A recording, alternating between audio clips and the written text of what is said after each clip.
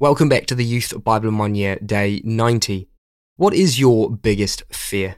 We're all afraid of something. Some of the most common fears in the world are arachnophobia, a fear of spiders, acrophobia, a fear of heights, and aerophobia, a fear of flying. Whatever our biggest fears are, they can in fact rule our lives if we let them. In the Bible, there are two different kinds of fear, the healthy kind and the unhealthy kind. So, what are these two types of fear, and how do we manage the unhealthy fears and keep a healthy fear in our lives?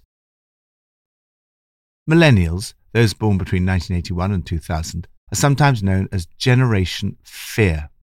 In one of her most popular songs, Lily Allen sings about being taken over by the fear.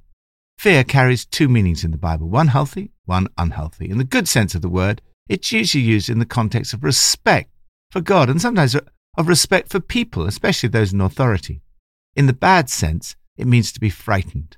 We are supposed to fear God in the good sense and not to be frightened of anyone or anything else. Many people live today with the opposite. They don't fear God, but their lives are full of the wrong kinds of fear.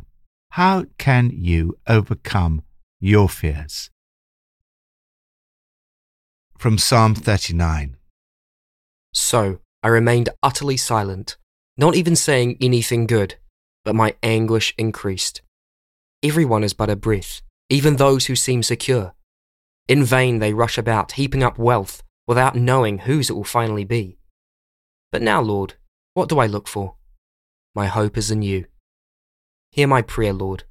Listen to my cry for help. Do not be deaf to my weeping. Look away from me, that I might enjoy life again, before I depart and am no more. Be honest about your fears. All of us experience fear. You can try to suppress and deny your fears, or you can be honest and open about them. David comes before God with some burning questions. He's tried being silent and still, but found that his anguish increased when he wasn't communicating with God. He's realized how much of human life is spent in anxiety and fear. However, the brevity of life gives perspective to our anxieties. Life is fleeting. Our lives are but a breath. Fear often concerns money. Human beings bustle about, but only in vain. They heap up wealth, not knowing who will get it. David is particularly concerned about the suffering that he sees around him and in his own life. He cannot understand how God can allow it. He's so incensed by God's actions that he even prays, "Look away from me, that I may rejoice again." In the midst of desperation, it's healthy to voice your concerns and grievances to God. God understands that suffering will cause us confusion and grief. He went through the worst of it for us. This psalm does not provide the full answer to those fears about suffering, yet right at the heart of the psalm, as David lays his fears and anguish and frustration before God, we see that he finds the answer in his relationship with God. David declares to God, "My hope is in you." And his prayer at the end is a recognition that he depends completely on God for an answer. Life's too short to worry about stupid things. Pray, trust God, enjoy life. Don't let the little things get you down. Hear my prayer, O Lord. Listen to my cry for help.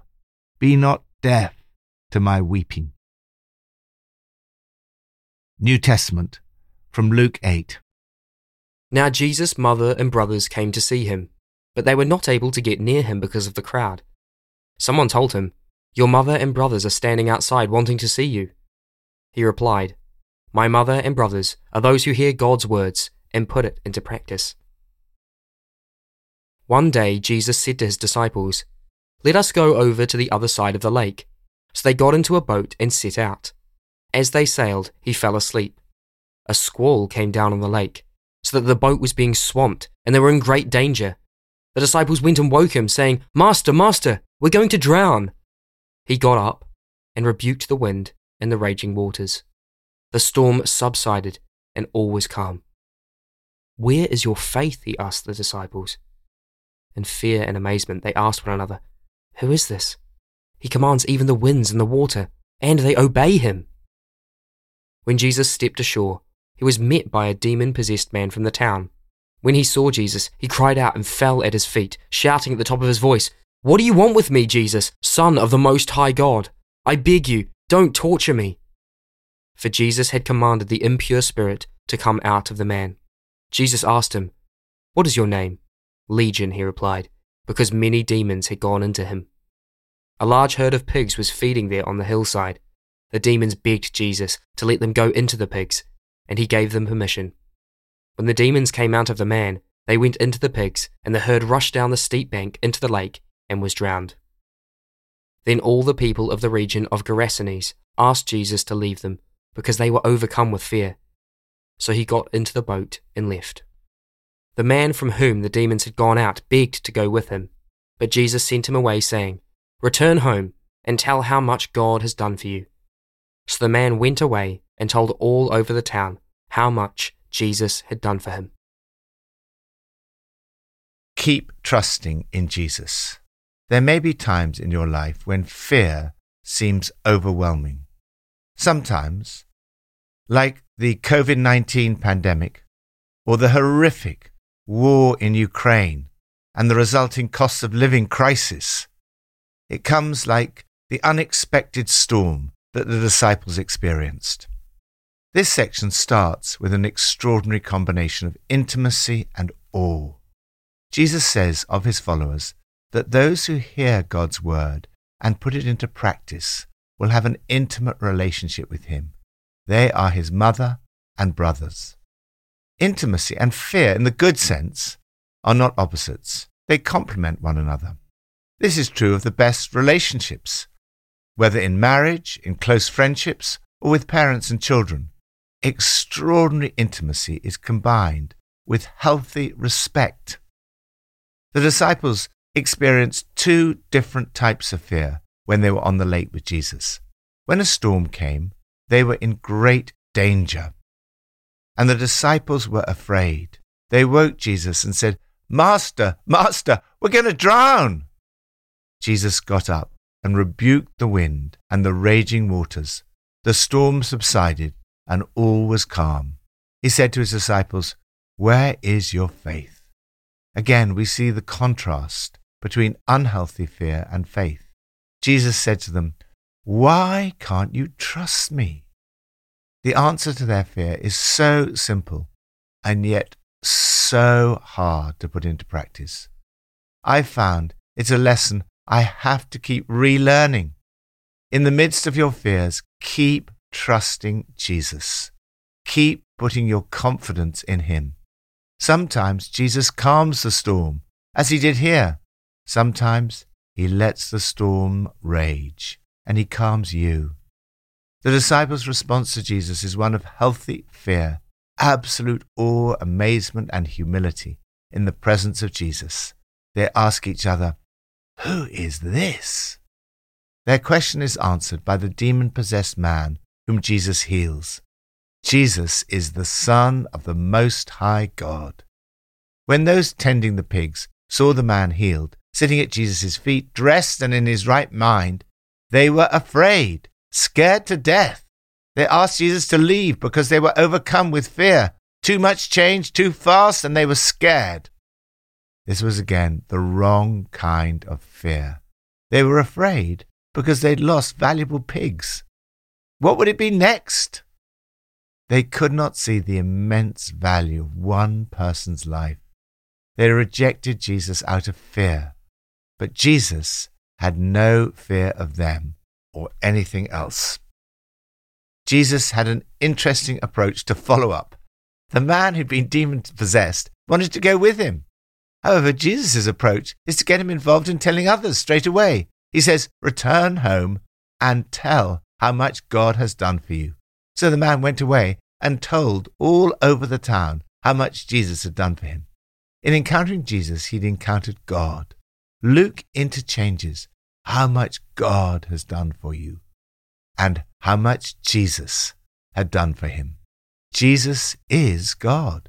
This is why ultimately Jesus is the answer. to all our unhealthy fears. Don't be overcome by fear, but overcome your fear with Jesus. Lord, give me a healthy fear, awe, amazement, and humility in the presence of Jesus, and a faith in him that delivers me from all my unhealthy fears. Old Testament, from Numbers 29 to 31. Moses said to the heads of the tribes of Israel, "This is what the Lord commands. When a man makes a vow to the Lord or takes an oath to obligate himself by a pledge, he must not break his word, but must do everything he said." Fear God and nothing else. The episodes in this Old Testament passage are deeply shocking to our modern ears. Some parts of the Old Testament seem to be very difficult. There are no easy answers to these issues. Sometimes all we can do is hold on to what we know about God's love and goodness and trust that there is an answer even if we do not fully understand it. What we can see in these episodes is that the people of God in the Old Testament had a very healthy fear of God. They did not take access into his presence for granted. They knew that their God of love was a God of justice, who takes sin and rebellion very seriously. The key for us as Christians is to interpret all this in the light of Jesus. First, Jesus is the one perfect sacrifice. The decreasing number of bulls sacrificed each day from 13 to 7 to 1 points ahead to a time when no sacrifice would be needed any longer. Jesus, the one perfect sacrifice, abolished the need for any further sacrifices. Second, in Jesus, there is neither male nor female. These regulations about vows seem both to try and protect women and discriminate against them. We need to remember that most ancient societies were patriarchal and men were considered the leaders of the family. These regulations were probably therefore designed to protect women in situations where they were prevented from fulfilling a vow they'd made. However, we need to read this through the eyes of the New Testament, and in particular through the words of the Apostle Paul, that in Christ there is neither male nor female. This passage in Numbers is responding to a cultural context, not establishing a principle about gender. Third, Jesus said, "Love your enemies." As we read of the vengeance on the Midianites, it's a reminder how seriously God views those who try to lead people away from following him. It appears that the Midianites had deliberately tried to do this, first through sex and then through military opposition. Nonetheless, we must also read this act of judgment through the lens of Jesus, who said, "Love your enemies." The key to all this is the cross. At the cross, we see again how seriously God views sin and the full extent of his judgment. Yet we also see that his ultimate desire is to bless and redeem us all. This transforms our response to passages like this. Paul writes, "Do not take revenge. Rather, we are to live lives of love." As St. John writes, "There is no fear in love, but perfect love drives out fear." This is the way to overcome your fears. Lord, thank you that there is no fear in love, but perfect love drives out all fear. Help me to love you and not to be frightened of anyone or anything else.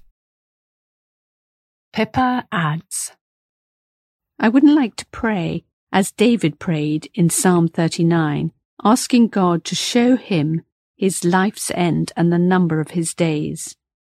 I would rather choose to trust God that when he takes me home it will be the right time. But I am aware how fleeting life is and how fast it's going. It does make me ask, am I doing all that I should be doing each day? Let's pray. Lord, thank you that I can have a healthy fear of you in my life.